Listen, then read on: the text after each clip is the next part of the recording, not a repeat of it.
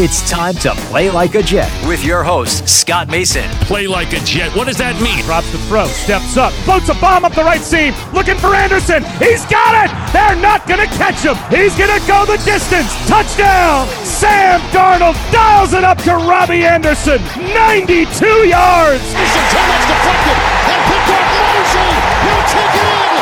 It's a pick six and a touchdown. Bell into the middle of that line, and it's a touchdown. Big return for Crowder. 85 yards. Pass thrown. There was contact with the quarterback, and it's incomplete. They got pressure on Prescott. It was Adams who came blitzing in. Hill hit immediately when he got the handoff. You know that's The Q-inator. oh my gosh. Listen, thank you. From the TOJ Digital Studios, courtesy of The Athletic, a subscription-based sports news site for real fans. It's a great mix of national voices that you already know, like Jay Glazer, Mike Sandel, Mike Lombardi, the late, great Don Banks, wrote for The Athletic too, and awesome local writers. In fact, one of my buddies, Harif Hassan, covers the Vikings, and I was just reading an awesome article that he wrote about this critical offseason for the Vikings. So if you're somebody that likes coverage of your own team, great. Plenty of that. But if you're somebody that likes coverage of other teams like I do, you can get tons of great writers that cover teams besides your own. And as I said, great national writers too. And here's the best part. Not only do you get first-rate reporting, but you get all kinds of great analysis, advanced analytics, in-depth player profiles, and more. And it's completely ad-free. No clickbait, just great content. Pro sports, college sports, The Athletic has it all. So if you're not subscribing yet, you're really missing out. Want to get in on the action? I got a great deal for you. Just for being a Play Like a Jet listener, you can go to theathletic.com/overtime, all lowercase letters, and you'll get yourself 40% off a year subscription. 40%, that's a lot. Go to theathletic.com/overtime, all lowercase letters, and get all of this fantastic sports coverage in The Athletic for 40% off today. This is Play Like a Jet. My name is Scott Mason. You can follow me on Twitter at PlayLikeAJet1, and it's part 2 of the weekend mailbag, so that means we bring in the owner, the operator, the lead reporter, the whole shebang over at JetsInsider.com, and of course, above all that, a very big deal, Mr. Chris Nimbley. So let's jump right back into the mailbag. Next question comes in from Ryan O'Keefe. He says, how would you feel about the Jets trading their third rounder to Pittsburgh for Juju Smith-Schuster? I think the fan base there has started to turn on him a little bit, and he already has a connection with Darnold. This is more of a scenario to consider if Robby Anderson leaves. I got to be honest with you, unless you're hearing something that I'm not, I have no reason to think that the Steelers would trade Juju Smith-Schuster, and they certainly wouldn't do it for a third. If you could get him for a third, of course, he's one of the best young wide receivers in the game. The downside, of course, is that you're going to have to pay him, but I can't imagine that Pittsburgh is ready to ship out Juju Smith-Schuster. So to answer your question, I jump at the chance to get him for a third, but I don't think there's any chance that actually happens. Yeah, I mean, I'd do it in a heartbeat, but there's no way that that's happening. I don't think Pittsburgh has any interest in trading Juju. We know Pittsburgh and what they like to do and want to do. And while I may think that Big Ben is washed and done, I don't think they're ready to go with that. And if they were to trade Juju, they're trading him for they're holding out for a lot more than a third-round pick. You're not getting Juju for that cheap. Not even after his disappointing season last year. A lot of that was injury related, and then Duck Hodges and Mason Rudolph playing quarterback for him. So Juju's going to cost a lot more than the third. Next question comes in from James Ash. He says there's lots of negativity surrounding Gase heading into the offseason, mostly from Jets fans on Twitter, but also from beat reporters and some of his former players. How will that impact Douglas's ability to recruit free agents? Well, first of all, I would say there's only 2 beat writers that are actually negative on Gase right now. One of them is joining me on the podcast as we speak. That's Chris. The other is Manish. And the rest of the beat, as far as I can tell, is at most neutral, and at worst, well, you can make your own conclusions about who's talking about what in terms of Gase. But as far as how it will impact Douglas's pursuit of free agents, I think that it could hurt on the margins. In other words, if you've got a guy that has multiple options and can get his money from anywhere, it certainly could scare him off, especially if he's an offensive player. But remember, some of this is going to come down to Frank Pollock. Some of it is going to come down to what they feel about the specific assistants. So, for instance, if we're talking about a defensive player, if that guy wants to play for Greg Williams, it might not matter to him about Gase. It's really hard to say. I'll put it this way. It may not hurt. It may. But it definitely isn't going to help. I don't think Adam Gase is going to be a recruiting tool. He may be a deterrent to some degree, but he's definitely not going to help. I'll put it that way. That's the easiest way that I can say that. Yeah, it's going to be a case-by-case basis. It's not going to have – I don't think it would have any impact at all when we're talking about a defensive player. I think any defensive player is going to want to come play for Greg, and you're going to – as long as the money's right, they're going to be all for it. I don't think that's going to really be a big thing. Maybe there will be a personality or two on the defensive side that might not want to, or maybe they saw, a lot of the stuff with the injuries or the fines being posted, that type of stuff. But for the most part, I don't think it'd have any effect on defensive free agents. Offensive free agents, again, let's say they trade Le'Veon Bell. I could see every single running back being like, I don't know about going to play for Adam Gase right now. I could see wide receivers doing that. Now, again, Albert Wilson, he's going to have the opposite reaction. He'd probably want to come back and play with Adam Gase again. Of course, you'd hope that he'd be recruiting a higher caliber player, and I like Albert Wilson, but you'd want that more. But I know, and this isn't somebody that I think the Jets should go after because of his age at this point and where they are, how much money he's going to get. But someone like Emmanuel Sanders, I can't imagine Emmanuel Sanders is going to look at the Jets and want to go play for Adam Gase in the twilight of his career. Maybe offensive linemen will have second guesses. We saw that tweet from Kelvin Beachum a couple weeks ago. Sounds like there's one former player that they might have trouble re-signing because of Adam Gase. So it's going to be a case-by-case basis. But you're right. It's going to come down to the margins here. If everything's close, then they'll probably want to go in another direction. But even Beachum, if the Jets are $2 million more than any other offer, Beachum's probably going to be willing to come back. That the money's almost always going to win in free agency. Next question comes in from Joe Heldman. He says, so the Jets have Quinnen Williams, Foley Fatukasi, Steve McClendon, and Kyle Phillips. They could sign Yannick Ngakoue and draft the pass rusher from LSU. Full disclosure, I can't pronounce his name yet. Eventually, I'll get it down, but until I do, I don't want to start saying his name incorrectly, so I'll just refer to him as the pass rusher from LSU for now. The Jets trade Avery Williamson and Henry Anderson. Why not go to a 4-3? So we've talked about this before. There's not really 4-3-3-4 anymore. You might get a situation where you have more 4-3 than 3-4 or more 3-4 than 4-3, but most defensive coordinators mix and match now. But your point does make sense. I don't think it's crazy to maybe switch to a base 4-3 if they were to make the moves that you just said. But remember, those moves are not guaranteed at all. You're talking about picking an edge rusher at number 11. That may or may not happen. You're talking about signing Yannick Ngakoue. I doubt that happens. I'd love to see it, but I don't think it's that likely. Then you'd have to trade Avery Williamson and Henry Anderson.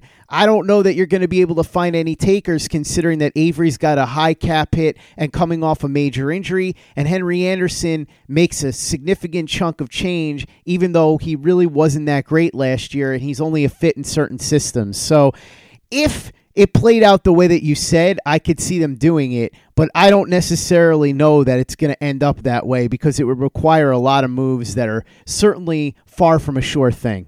Yeah, the biggest problem with that is the trading Avery Williamson and Henry Anderson. And it's not like I'm saying you can't trade them. It's what are you getting in return for them? I can't imagine you getting anything better than a 5th-round pick at most, and even that seems to be a stretch. It doesn't make sense from a value standpoint. I think they have more value on this team going forward on the team than trading away for a 6th-round draft pick.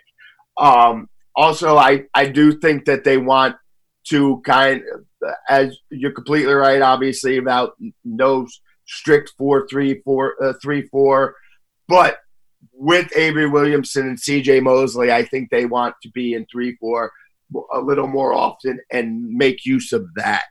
I know we all got excited about Blake Cashman in preseason and the start of the season, and he had the injury and he started to struggle.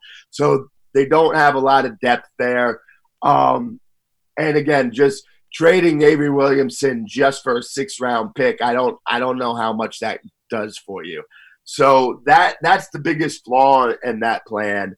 But, if you could somehow get a decent return on them, then I'm all for that. I just don't think the return is worth it.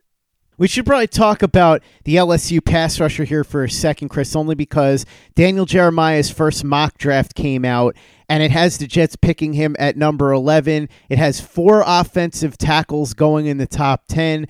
The 3 that we expected, which would be Andrew Thomas of Georgia, Tristan Wirfs of Iowa, and Jedrick Wills of Alabama, but also the guy that I really like, Mekhi Becton, going all the way at number 4 to the New York Giants, which I think actually makes some sense because he's exactly what Dave Gettleman likes, a mauler in the run game, although he really improved his pass protection in 2019. So if it plays out like that, and the Jets end up getting an edge rusher, I think a lot of people are going to be very upset, especially since in this particular mock draft, you would have Jerry Jeudy and CeeDee Lamb still sitting on the board. I can live with it, though, especially depending on what happens in free agency.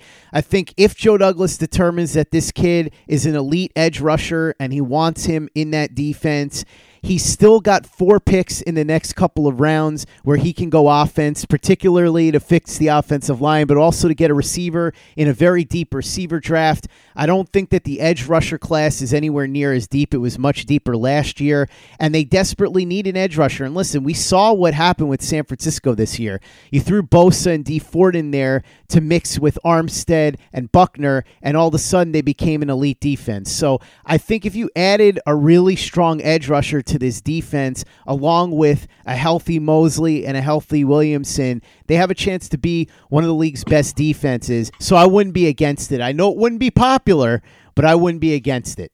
Yeah, so the other day I was casually strolling through Twitter. I saw Jeremiah's mock, and I almost launched my phone into the sun. I don't care about defense at all. This next season is not about winning games. It's about saving Sam Darnold. Going into year 3, this is a huge year for Darnold, and everything possible needs to be done to build around him, to get him protection, to get him weapons.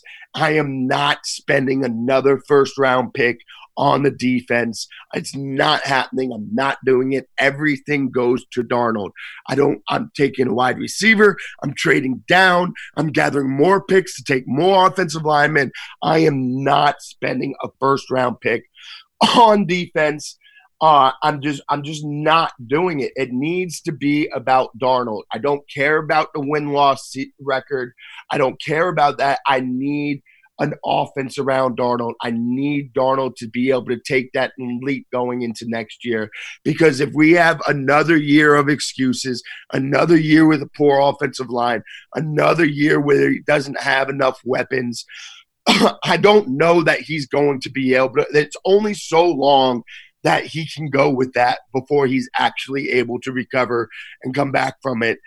This needs to be the year, and I'm putting all my draft resources early into the offense. You want to go ahead and spend money on a Yannick Ngakoue, cool. I'm good with spending money in free agency on defense, but early draft, everything has to go offense for me. It has to. It doesn't, and you're wrong about that, Chris, and I disagree completely. I'm with you when it comes to ideally that's what you would want to do. So as I've said many times, if it were me, if I'm sitting at number 11, if one of those 4 offensive linemen are on the board, I would pick them. And if not, if you get to number 9 and there's only one of them left, I would jump the Browns and I would grab the offensive lineman that's left. However, I also think that a lot of Jets fans have forgotten, and a big part of this is because of how poorly the team has drafted over the years, that you can get impactful players beyond round 1. The idea that it has to happen in round 1 is just faulty. Numerous teams get impactful players on the offensive side of the ball after round 1. There's no reason to think that the Jets couldn't do that, especially with 4 pretty high picks in the next 4 rounds. I'm not against necessarily trading down, and I'm not necessarily against Jerry Jeudy or CeeDee Lamb at that pick, but I also think that getting a top-notch edge rusher is more important for the long-term health of the team. And on top of that, I think it's a lot harder to come by than getting a wide receiver. And in this draft, you can get a wide receiver in the second round easily. There are a ton of great ones. So my preference absolutely would be to get one of those offensive linemen. And I wouldn't be against trading up to do it or trading back if those offensive linemen aren't on the board. But if you're sitting at 11 and there aren't great offers coming and your choice is between an edge rusher that you really love or some wide receivers that you think are going to be really good, I would have no problem going with the edge rusher. Now, to be fair, I also wouldn't cry about it if they grabbed one of the receivers. I'm good with Ruggs. I'm good with Jeudy. I'm good with CeeDee Lamb. Whoever they decide, fine. I'm just saying that, unlike you, I'm not one of these offense or bust types. I think that if there's an awesome edge rusher that Joe Douglas really loves and thinks could be the Nick Bosa of this defense, so to speak, I wouldn't completely be against it. That's where you and I are going to differ. I think that the people that are just saying it has to be offense no matter what, you're also disregarding what may or may not happen in free agency and the other 4 picks that the Jets have, because theoretically you could grab the edge rusher there and then the other 4 picks you go offensive line and wide receiver. So that's all I'm saying. We don't know exactly what Joe Douglas' strategy is going to be, but if he sees that edge rusher from LSU and loves him and absolutely wants to have him, considering who's on the board at that particular point in time, I wouldn't completely be against it on its face. Yeah, I would. I don't. It has to be all about Darnold. That's the next season. That's it. I said this going into last year, and then obviously the mono played a part in it too. But we saw what happened this year with it, and I need offensive weapons around him, and I'm not passing on Jerry Jeudy or CeeDee Lamb or Henry Ruggs to get an edge rusher. I don't care about the defense for this year. I just don't. They're not building a team for this year. They're building a team for the long term, and that's what you have to consider. And I said, I think you need Darnold to be the quarterback. Sure, but if Darnold's going to be a successful quarterback, he has to have a successful team around him. And my point is, it's not just about the 11th pick, Chris. If you were to tell me that the 11th pick is the only one that's going to be productive, fine. But I'm saying I believe that Joe Douglas can find productive players with those other picks in the other rounds, especially at wide receiver where it's a very deep class. I don't think it's anywhere near as deep of a class at edge rusher. So I'm not saying that I would 100% go edge rusher. I'm just saying I could 100% see the logic if Joe Douglas really likes the guy, if he went with the edge rusher over the wide receiver. That's all. I'm just saying I disagree with your philosophy of every single pick has to be offense and you can't care about the defense at all. I'm not saying pick another interior defensive lineman. I'm not saying pick an inside linebacker. I'm just saying if there's an edge rusher there that Joe Douglas thinks could be one of the key pieces for this team over the next 5 to 10 years, and he likes him better than going for one of the receivers and thinks that he can get a really impactful receiver later on in the second or third round, I could see why he would do that. So we have a difference in philosophy, and that's okay. That's what makes the world go round. We don't have to agree on this. There are going to be plenty of things that we disagree on, including pizza. We've disagreed on pizza many times, Chris. And yet, here we are, still the best of friends, right? Absolutely. Let me say, just add this, because of course you're right. They could take the edge rusher at 11 and then hit on all the other picks later. But I can't have faith in anybody hitting on all the picks. So I want to maximize all of this. I want all those picks in the first 4 rounds to be offense to maximize the potential there, because at least one of them isn't going to hit. And then if one of them doesn't hit, and then you get the edge rusher with another, then you only have 3 players. And we're not talking about a team that just needs 1 or 2 offensive pieces, especially if they trade Le'Veon Bell and let Robby Anderson walk. Then all of a sudden we're talking about a team that needs a whole new offensive line, a whole new receiving core, and a running back. There's too many holes in this offense for me to be spending a top pick on an edge rusher. I get it. I'm just saying, number one, we don't know what's going to happen in free agency yet, so we have to see what the story is after that concludes. And also, if you look at the 49ers, a big part of their success was that front. And the Jets are one big piece away from making that an elite front, and that one big piece is an edge rusher. So all I'm saying is, as much as I agree with the overall philosophy that they need to spend more resources on offense and defense, depending on the situation, I could see picking the edge rusher if he feels that it's an edge rusher that's really going to make a big difference. They do have 4 other picks that they can use to try and add impact pieces on offense. And as I said, we don't know how free agency is going to play out yet. So we'll see how this all goes down. But like I said, I'm not going to say that I'm blanketly against picking an edge rusher at number 11. I think there's a scenario where it could be acceptable. And like I said, we disagree on that, and that's totally okay. While sports can bring us so much joy, it can also bring us a lot of unwanted stress, and that stress can make it difficult to concentrate, relax, and get decent sleep. Sunday Scaries was launched in 2017 by 2 best friends and business partners, Bo Schmidt and Mike Sill. They operated a full-service bar with 50 employees and were always exhausted. They tried all kinds of products, but they didn't work. Then they started experimenting with CBD. They loved the effects and regained control of their days and nights, but they wanted better CBD products. So what they did for themselves was specially formulate CBD gummies with vitamins D3 and B12 that were super consumable, easy to take on the go, and effective. Long story short, their specially formulated CBD products and vitamins helped relieve the overwhelming angst they felt on a daily basis. So in July 2017, they named the company Sunday Scaries and began sharing their products with friends and launched their online store at sundayscaries.com. With tens of thousands of customers, monthly subscribers, and a 100% money-back guarantee, Sunday Scaries has always been on a mission to transform a worrisome nation into a chill one. And right now, we have a bonus for you. Get 25% off all products at sundayscaries.com when you use the code OVERTIME.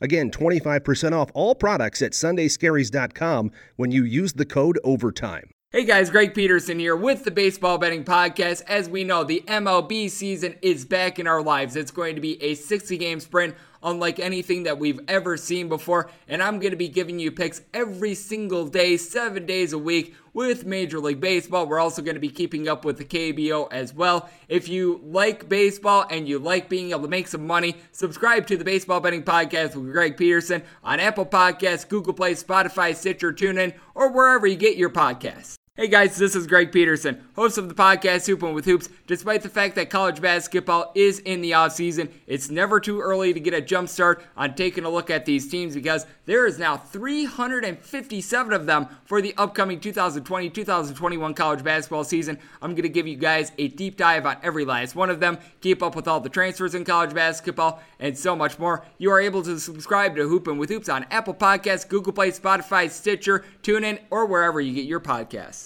Play like a Jet. Play like a Jet. Chris, we've got a ton more questions, but before we get to our next one, I just want to tell you about the people at Simply Safe. If there's a break-in, Simply Safe uses real video evidence to give police an eyewitness account of the crime, and that means police dispatch up to 350% faster than for a normal burglar alarm. Outdoor cameras and doorbells alert you when anyone's approaching your home. Entry motion and glass break sensors guard the inside. And Simply Safe protects your home from fires, water damage, and carbon monoxide poisoning with 24-hour-a-day, 7-day-a-week monitoring by live security professionals. Protect your home with Simply Safe. Go to simplysafe.com/overtime today and get free shipping on your order plus a 60-day money-back guarantee. That's simplysafe.com/overtime to save on home security today. simplysafe.com/overtime. Next question comes in from Michael. He says, what do you say about skipping past re-signing Robby Anderson and using that money for offensive line help? Isn't spending on a veteran and solid offensive line and mid-tier wide receiver a better choice than spending $15 million million and counting on rookie offensive linemen to step in, especially in light of this being a deep wide receiver class. Here's the issue. I think even if you re-sign Robby Anderson, you still need another wide receiver. If you let Robby Anderson go, now you've put yourself in a position where, like Chris was just saying before, you have to get a high-impact wide receiver right away. And the problem with receivers is sometimes it takes them a while to really heat up. A lot of times they don't start to really produce for half a season. This is a pivotal season 3 for Sam Darnold. So do we know for sure that Jerry Jeudy or Henry Ruggs or CeeDee Lamb comes in and is an impactful receiver from day one? Maybe it takes them a bit. And then it's kind of like Christopher Herndon, where you're looking towards the following year because they had a really strong finish. You want somebody that can give you something from day one. We know that Crowder is a really good slot receiver, but if Robby Anderson leaves, what do you have? And the problem is if you look around at the other guys that are available, unless Amari Cooper shakes free, that's a different discussion. If you want to tell me that instead of re-signing Robby Anderson, you're going to go get Amari Cooper, fine. I'm all on board with that, but I don't think that's going to happen. So if that doesn't happen, I don't know where you go if you let Robby Anderson walk. And on top of that, I don't see why you can't get offensive linemen and still retain Robby Anderson. Now, listen, you're not going to go out there and get Brandon Scherf and Jack Conklin and all these other guys and still get Robby Anderson too. But I also think it's unrealistic to think you're going to land all these great offensive linemen. So I think that Robby is a guy that you absolutely should target to bring back. There's got to be a breaking point in terms of how much money you're going to give him. The only way I would pay him $15 million is if it's on a 1-year transition tag tender. But other than that, I'd be looking to give him no more than, say, $13 million a year. You give him a significant number of guaranteed dollars. And so 15 might be a little rich for my blood if we're talking about a long-term contract, but I absolutely think they need to spend a significant amount of money to try and retain Robby Anderson because, Chris, like you said, they need offensive weapons, and the last thing you want to do is go into the draft desperate at that position. It's one thing if you've got Robby Anderson or somebody else and you can go in and say, okay, you need another weapon for Sam Darnold, and then now you can go into round 2 or round 3. But otherwise, if you lose Robby Anderson and all you've got is Jamison Crowder, you go into this draft thinking that you've got to come away with a wide receiver day one, and you never want to put yourself in that position because it makes you very weak and very desperate, and that is absolutely the worst thing that you can be when you head into the NFL draft.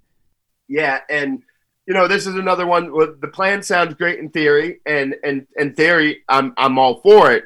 But there's no receiver to replace Robby with in free agency. Like you said, Amari Cooper's not going to shake free. You don't want AJ Green at this point. Like the best you're going to do is an Albert Wilson range. And then that means that you're going to be counting on, again, in year 3 of Sam Darnold, you're going to be counting on 1 or 2 rookies to be able to be ready right from the jump. And that's just unrealistic, even if we're talking about CeeDee Lamb and Jerry Jeudy. It's entirely possible that they'll be ready from day one because they are that good, but you can't bank on it. And again, this is such a critical year for Darnold and his development. I'm not willing to roll the dice on having 2 rookie receivers as the starters. And if you have to do that, then that means that you're probably passing on an offensive lineman that you would like. So you get rid of Robby, you have to now go get at least two receivers, which might make you have to pass on an offensive lineman. There's just a domino situation here. One thing falling after another, making it more and more difficult.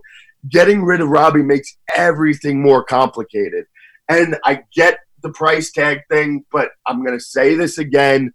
Even if you paid him 15, yeah, that's a little too much right now. In 2 years, $15 million isn't going to look bad. The cap is going to go up. They can do enough with the cap space that they're not going to be super pressed against it. And in a couple years, that 15 isn't going to look bad. The cap's going to keep going up. Contracts are going to keep going up.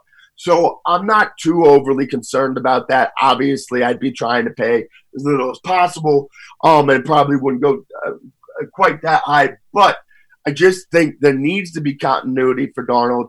This is such a huge year for him, and I just can't go into next season with him and Jamison Crowder and a bunch of unknowns. I just can't do it.